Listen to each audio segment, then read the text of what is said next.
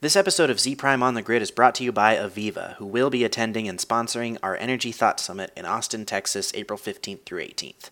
Find out more information, including our current speaker lineup, at ets19.co. That's ets19.co.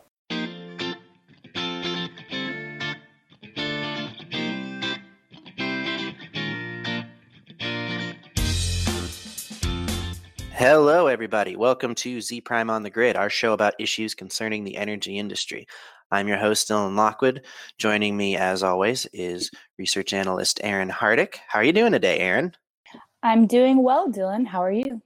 I'm doing fantastic. Excited to talk to our guest today. He is currently an executive consultant at Weishner and the former director of maintenance and diagnostics at Duke Energy, Bernie Cook. How are you doing today, Bernie? Doing great, Dylan. Appreciate the opportunity to talk to you today. Absolutely. And we're very excited to talk to you because of your work at Duke and currently in M&D. Can you tell us a little bit about your work as a consultant and your history in monitoring and IIoT? Sure. My background includes 35 years working in the power industry with a kind of a unique position for implementing new process and technologies to improve operations and maintenance. And since retirement, I've spent the last 3 years providing executive consulting to help other utilities understand the value and learn how to adopt these new technologies. But while working, for the power utilities, I worked in the plants for 20 years. In the last 15 years, in a corporate leadership role, directing new process and technology advancements.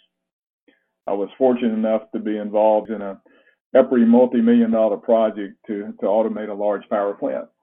Actually, that project lasted 12 years and involved numerous new technologies, from controls to simulators to expert systems and predictive maintenance technologies. That engagement allowed me to establish a unique career working with EPRI and other utilities and vendors, piloting and pushing the boundaries of new technologies. I worked for some really visionary executives that saw the value in investing in new technologies and gave us a lot of opportunities to do new things.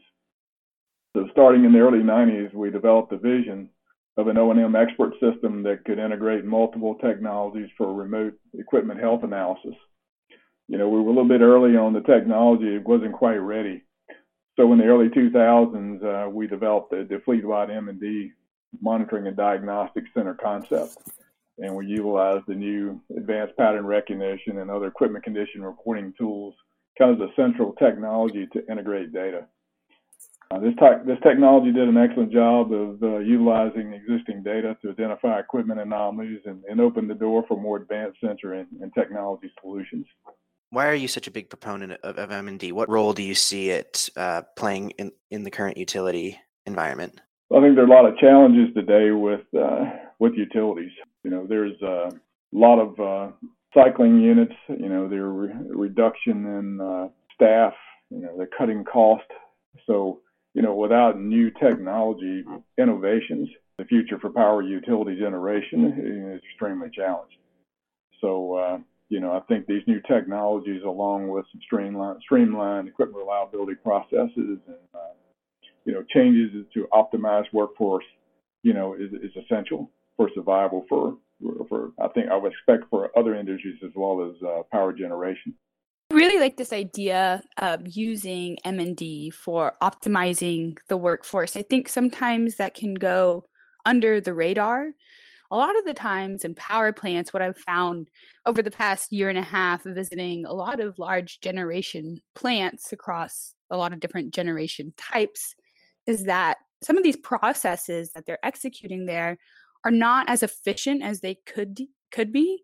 And monitoring and diagnostics can give some of these people that run these plants more efficient ways to execute kind of the same task, but giving them extra information to both create efficiencies and eliminate human errors is where M&D can play a very transformational role. And I think utilities are starting to realize that it's more so thinking about it to your particular situation, where in the business our processes are things maybe not running as efficiently, and maybe you can start there. But I think sometimes utilities can get a little overwhelmed on where to start. They are recognizing that it is beneficial, but struggling on really where to get their feet on the ground with this type of thing. Yeah, I agree. That's exactly the scenario.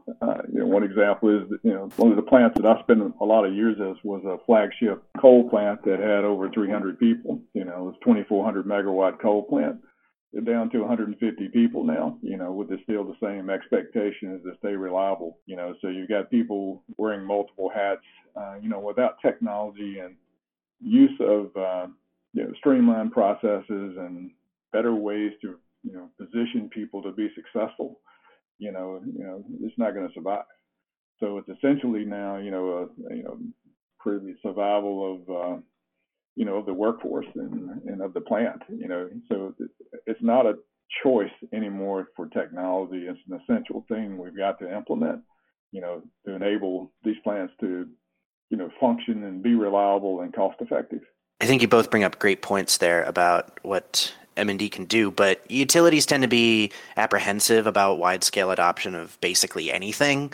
So, I mean, a lot of times it takes some sort of aha moment to get them on board. And in your experience, that was true because that there was something at Duke that happened. Can you tell us a little bit about that? Yes, in 2010, Duke, or Progress Energy at that time, we did have a catastrophic explosion and transformer fire at a large plant that caused major damage to 2 transformers and 2 turbines. It turned into a $60 million event, and at that time, with all of our process and technology advancements, our M&D Center and ER programs were considered one of the best. We had visitors coming worldwide to see us, how we had implemented our programs. So obviously, with the explosion, executives were very upset and concerned about the failure and challenged to us, how could we have missed, that event? So we were expected to do a gap analysis in looking at the failure modes and what we're able to monitor with existing sensors and models, and what we realized was we didn't have the diagnostic sensors and we didn't have the advanced models to detect, essential failure modes on critical equipment. So, in addition, we realized we were not able to meet our manual predictive maintenance data collection expectations, due to staff and loss of expertise. So there's a huge gap, in reliability. And when presented at the leadership, they asked for a solution. And we developed a large project proposal, with aggressive recommendations to add new sensors to critical equipment to improve our technical capability to reduce catastrophic failures and to better, optimize our skilled workforce. So we had high-level sponsorship. It's essential for these large projects. Our chief operating officer was our greatest sponsor, to move the project forward. And, we installed 33,000 sensors on 10,000 assets, with 200 power units in 6 years. The M&D Center went from 3,000 models to 12,000 models and significantly enhanced the center's ability to detect critical equipment issues. And even with the large investment, the project paid for itself in less than 3 years. Bernie, can you kind of talk about around this time what other utilities were doing around this space where, as far as you're aware, were other utilities looking at implementing something like this? Was this a problem that was on other people's radar, or were you guys kind of seeing it as, okay, this is something that happened to us, but it's very likely it will happen to other utilities in the near future if it hasn't already, and we would like to find a way to be more proactive if this issue were to arise in the future? What were other people doing, and were you guys kind of pioneering this? Well, I think at the time I was the chairman of the EPRI committee, the Equipment Reliability Committee. So, there were a lot of discussions with other utilities, others with EPRI. We knew that we had some gaps. We knew that our M&D centers were limited, and been running those since 2004, and we knew we didn't have the sensors to detect. So this wasn't a surprise, and we were hoping, that we could, between our manual efforts, and our center efforts, we could, stay ahead of the curve. So, but we knew it was a gap both, internally there at Progress Energy and with others at other utilities. We just had I guess you say the stars lined up, that the holes in the keys lined up to where, we had an event and we had a very visionary executive, who saw the future, and wanted to invest to make sure that that future happened. So, I think others dabbled in some things, but certainly for us, having, sometimes good things come from bad things, right? So we had that major event, which, was the initiator of a larger project, the things that we wanted to do. So it wasn't like we just woke up one day from this event and said, hey, wow, we got to change. We knew we had some issues, and this just helped us, expedite, what we thought needed to happen in the following years.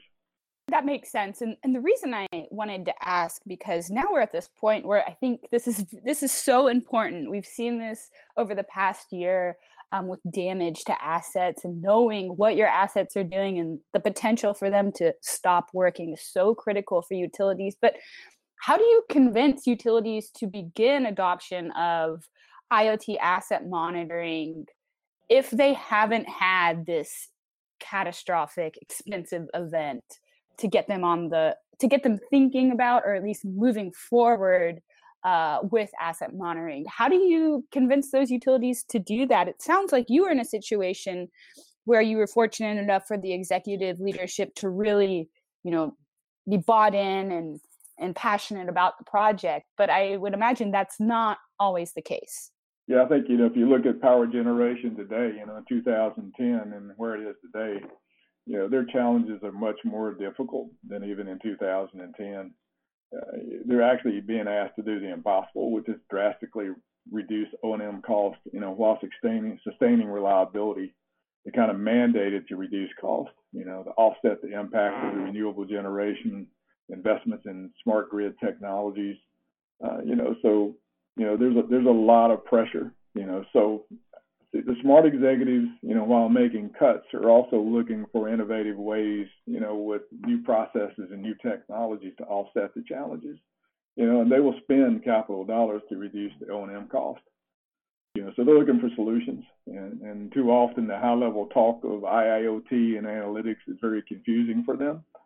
And other than Duke Energy's efforts, there are, very few successful examples. So even Duke is cutting cost, right? They're drastically cutting, but, fortunately, they were ahead of the curve and they have the technologies installed to meet the challenges.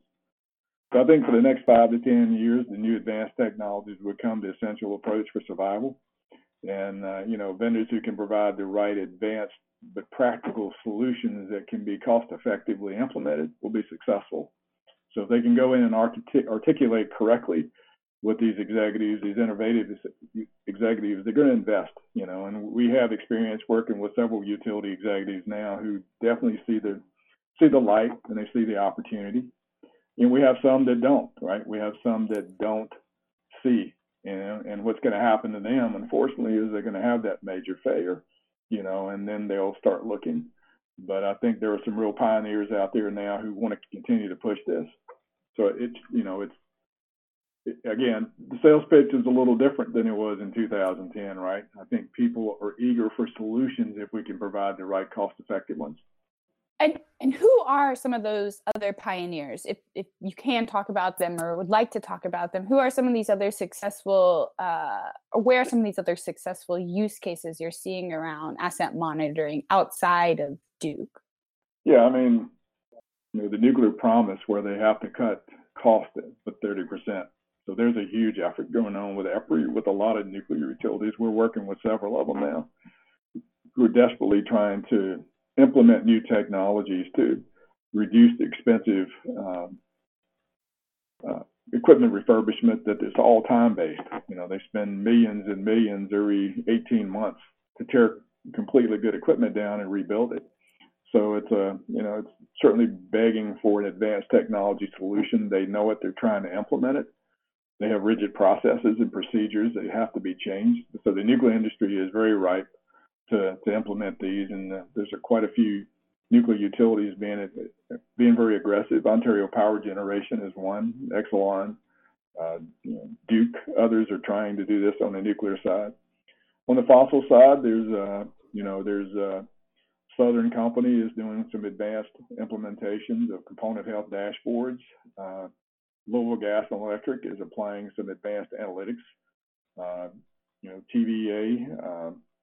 There's quite a few utilities out there. NYPA has mandated a very aggressive, digital implemented structure for both transmission, and so there are some very successful. They're very, very good companies who are, doing this from the very top. It's a top mandated, expectation, and you got to have that top level sponsorship to make a major change like this. Now, I want to ask a question because I think this is really pretty much a high-level overview of the general problem associated with asset monitoring, and that is getting the right data, managing it, contextualizing it, and having it all in pretty much one place where it's usable and accessible for the people that need it. So that's kind of my question. Once you have all of the right data in place, how around your assets, how do you start to manage it and contextualize it in a meaningful way? I think the answer to that question really starts with the data architecture design up front. The proper design will define the data communications, the management, the analytics, the integration with other systems. Actually, most of the work I do now is trying to leverage my experience at Duke, to help utilities develop the right advanced technology strategy vision, right? And how it integrates with their equipment reliability programs.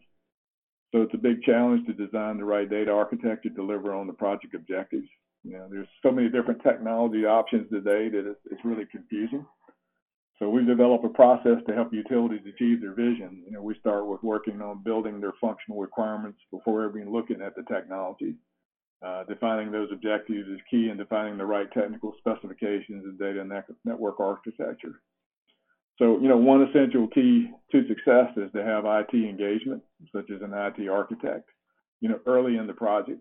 As mentioned earlier for Duke, we added massive amounts of new data. So working together with IT, we designed a system to manage terabytes of waveform data, how you manage them with the decimation, with the feature extraction and integration. So once all these things come together, then all these things you ask make sense. How do you manage it? Where does it go? How does it integrate? But doing that without a plan and a data architecture design would be extremely complex or extremely difficult to manage.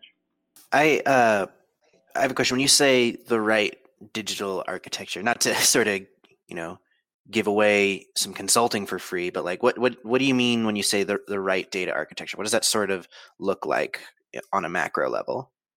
Well, again, we start with those functional requirements. What are they trying to do? So are they, do they want to just increase, some of the equipment anomaly detection? Do they want to do advanced data analytics, remote analytics? Are they trying to do, data analytics at a higher level that integrates other technologies together to be able to visualize and, apply some other, heavy analytics? So again, we look at that functional requirements. What are you trying to achieve, right? And then what is the data flow? And what does the network infrastructure need to be? And the connectivity integration need to be to meet your objective. You don't want to provide a multi-million-dollar solution, when all they're looking for is, hey, I just need to add a couple of sensors here so I can detect, some particular failure mode. So we try to help them think through the vision, like, well, what is your end vision, end in mind? What are you trying to accomplish? You don't want to over-design it, but you don't want to under-design it. And then they get halfway down the road and they said, oh, well, I wish I'd have done that. So you have to think through the whole solution. And that's what we do. Before anybody we work with looks at any technology out there available, we sit down with them and we go through a series of kind of workshops with the key people to really define functionally what are you trying to achieve, and then we go into the technical specification design. What do you think not enough people in the industry are doing but should be?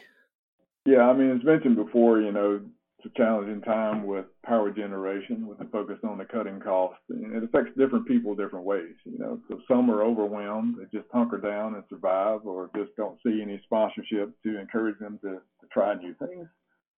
Others see challenging times to make things happen. or if they're leaders, they encourage or excite others to be innovative.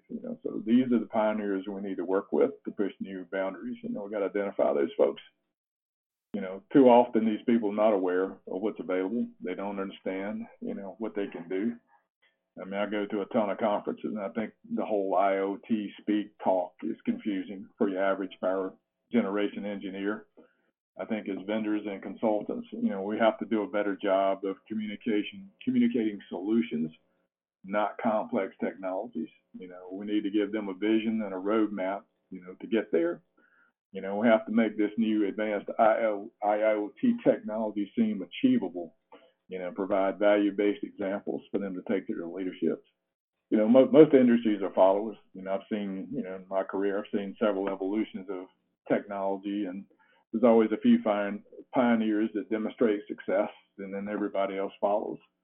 The manual predictive maintenance technology is one great example. So in the 90s, I was out there promoting for my company to go buy handheld devices, and you get the same resistance. We don't need that. We never had that before. Now you can't find an industry that doesn't do manual predictive maintenance technologies. So this is all the same thing. This is a whole new wave of new condition monitoring technologies, and it'll become normal. In 5 to 10 years from now, everybody will be doing this just like they're doing manual PDM. It just takes a while for that evolution and the vendors and the companies to see it, but it'll be essential for their survival. So, we've got to find those pioneers, we've got to find those leading innovative executives and the right companies that can spin this the right way, and this is going to move. To clarify, it sounds like what you're saying is that it's currently the implementation of these sorts of plans is it needs less convincing on the technology side and more on the on the top-down planning side. Is that accurate? I think so, and maybe the vision, right? I think people don't really understand what they can achieve with this. It sounds like sensors. It sounds like analytics. We haven't been able to change that technology talk to, what is the really mission you're trying to accomplish, which is to enhance your equipment health, program. And there's 3 things for improvement, right? There's technology, there's people, and there's process, right? So we not only look at the technology, we look at the equipment reliability processes, and actually when we go through the process improvements, then they seem to understand how the technology can achieve where they want to go. And then you talk about the people and the changes of, hey, we work with one company that took all the predictive maintenance people out of their plants and only got a couple left, right? So without technology, how are they going to be able to assess the plants?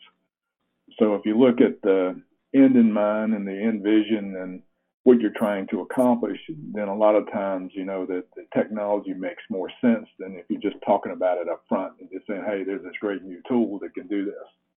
So, I think definitely, where's it headed? What's, people have to see that end vision, right? And then how the technology fits in and how it changes their processes and the people, all for the good. No, I'd like to add on to what Bernie was just saying, because it's also something, that I've been seeing as well. A lot of the times too, especially when it comes to the vision, there can be a disconnect between, and like Bernie just said, you have technology, people, and processes. A lot of the times there can be a disconnect between the way that people will actually interact with the technology and hinder the technology's ability to achieve whatever the end goal or the objective is. So there is kind of, in some cases, I would say that executives or people who are making these decisions at the top maybe are unaware of some of the things they need to be taking into account when they're making big technology decisions, which is, how is my workforce going to be interacting with this? How is the implementation going to go? If the implementation doesn't go well, what do I do now? And how do I move forward and start to kind of resolve this problem because I haven't solved the problem that I set out to solve in the first place? The other thing that I think is kind of a big mistake a lot of utilities are making is they may not even be solving the right problem sometimes. So maybe you have an inefficiency due to a bad process, but that could be misidentified as an inefficiency due to a technology not working the right way, when in reality, you're just doing an inefficient process. So solving that problem would not be solved by purchasing a new technology. That problem would be solved by re-engineering that business process. But sometimes making that differentiation can be very difficult for utilities. And that can kind of cause challenges as well. So I think that's, I like, Brittany, that you said, technology, people, and processes really are a part of this, are the three main components, and thinking about how all these three things work together, I think can severely impact a project, both negatively and positively. Yeah, yes, Aaron, that's excellent points. And what we see quite often now is, these companies have made cuts, they've made drastic changes in the people, right? But yet they're expecting the same results and expecting the same reliability, so we're brought in sometimes to fix the problem, right? They've created this problem where there's no people to do the work anymore. So how do we back in and fix the processes and use the technologies to make it, to make them function? So unfortunately, people are doing these things without a plan up front, and it's kind of an urgent to fix it. So, but you're dead on. It's not just the technology tool; it's the whole process. It's the people piece of it too. I just also like to add that on a very micro level, one thing you can see sometimes is that if, like you're talking about, having that holistic plan is important, because if you start just like plugging stuff in piecemeal, then you can end up with interoperability issues, which of course is a pet issue of mine. Another question I had in regards to that is, a lot of times when you talk to people at conferences or even in emails or whatever about this sort of long-term planning, they're like, well, yeah, it'll work out in the long run. So at some point it'll happen. But is there a way to demonstrate like a short-term gain, a short-term ROI to sort of light the fire under people? Yeah, absolutely. Good point, Dylan. I mean, we do a lot of small pilot works. Sometimes we do components. Sometimes we do a particular unit. Let's go do what we can there to improve. Let's demonstrate the improvements that can do that from a process change or also from a technology change. So a lot of times that's the preferred approach, right? For a lot of these utilities, they don't want to invest a lot of money up front, but they want to go invest in small pilot efforts to prove the capability. And with pilots, you also flesh out a lot of things, right? You flesh out, how much does it cost? How does it change my process? How do people engage with it? So, and you learn a little bit more about change management, because that's what we were just talking about before. We come up with two plans for them. We give them an implementation plan, but we also give them a change management plan. So a lot of times through the pilots, we'll do both of those. We'll have a straw man implementation plan, and we'll say, this is how it changes that plant, which can then be taken and used for a fleet implementation. So pilots are extremely effective in educating and learning, about how to implement new technologies and processes. Just a nuts and bolts question. I assume that you as a consultant are not doing them yourself, but do you go and find partners for the utilities, or do you you're like, hey, I know that these people can offer you a pilot, or you're like, hey, find someone that can do this pilot that you trust? What's the process on that? I don't know. We do work with a lot of vendors, we connect customers to vendors like Aviva. They do some excellent work with a lot of amazing technologies. So, when the solutions, match up with a customer, we connect that customer to excellent partners to come in and, provide the technology solutions. I think that's so important. So Dylan, just a very high level summary of what he just said, essentially a lot of the times what they'll do is go to the utility and figure out what they need, and then go find someone that can actually do what they need. But that's actually a very important thing that a lot of utilities are starting to get their hands in, is having consultants and outside parties come in and help them assess challenges and find solutions towards them. And I think this is actually one of the things that's going to be very transformational for the industry. However, we always know that funding and budget, these can be issues, but continuing to have outside perspectives on solving challenges is what's going to move the energy industry forward.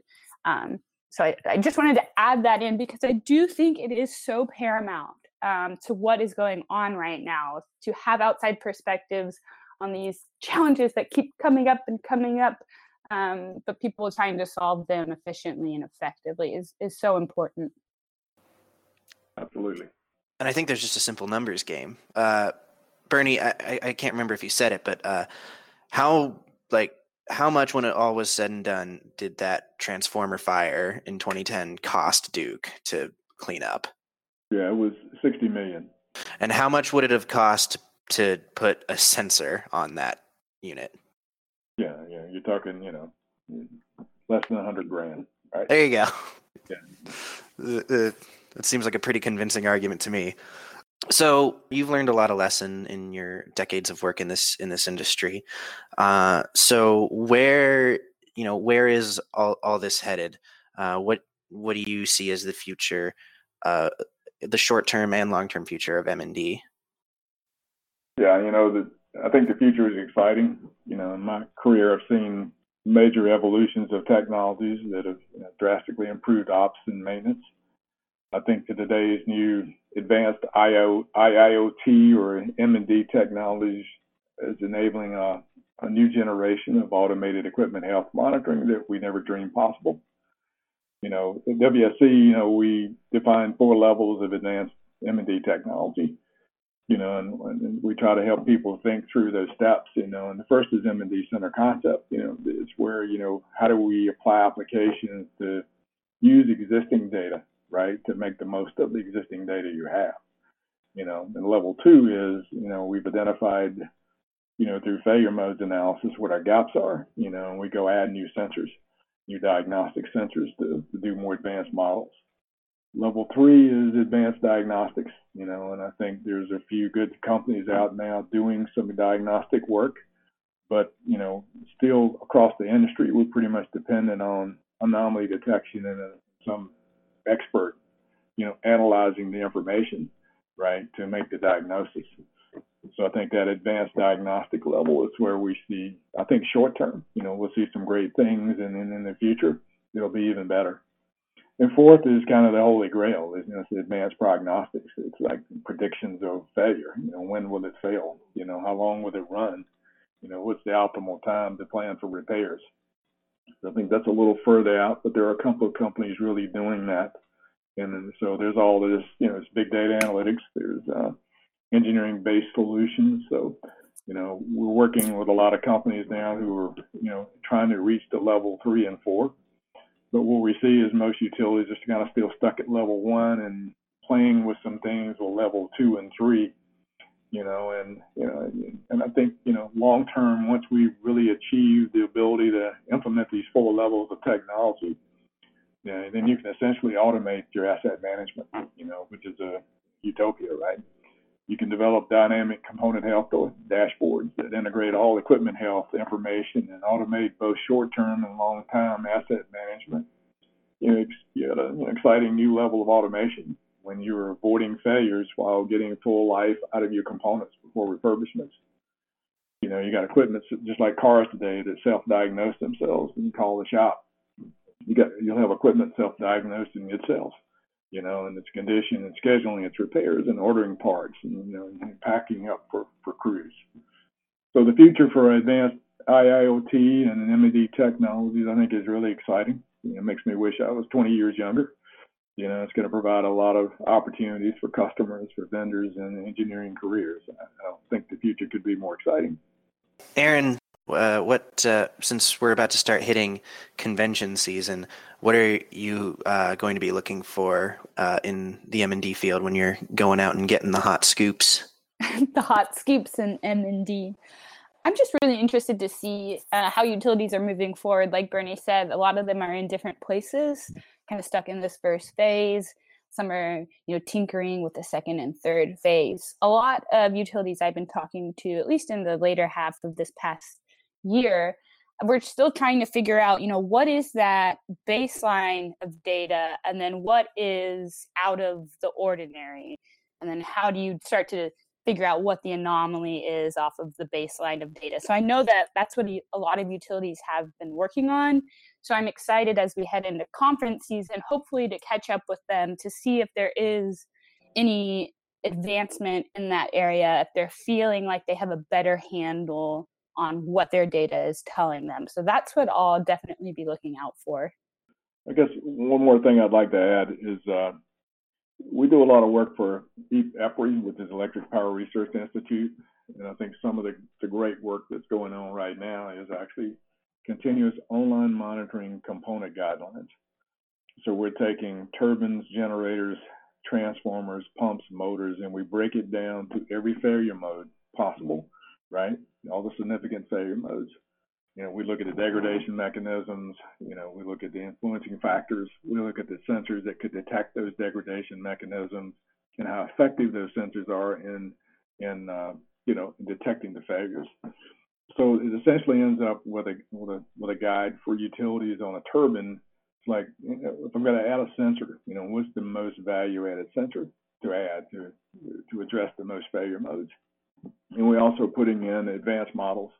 We do, if you do an APR, here's what you can do with your existing data.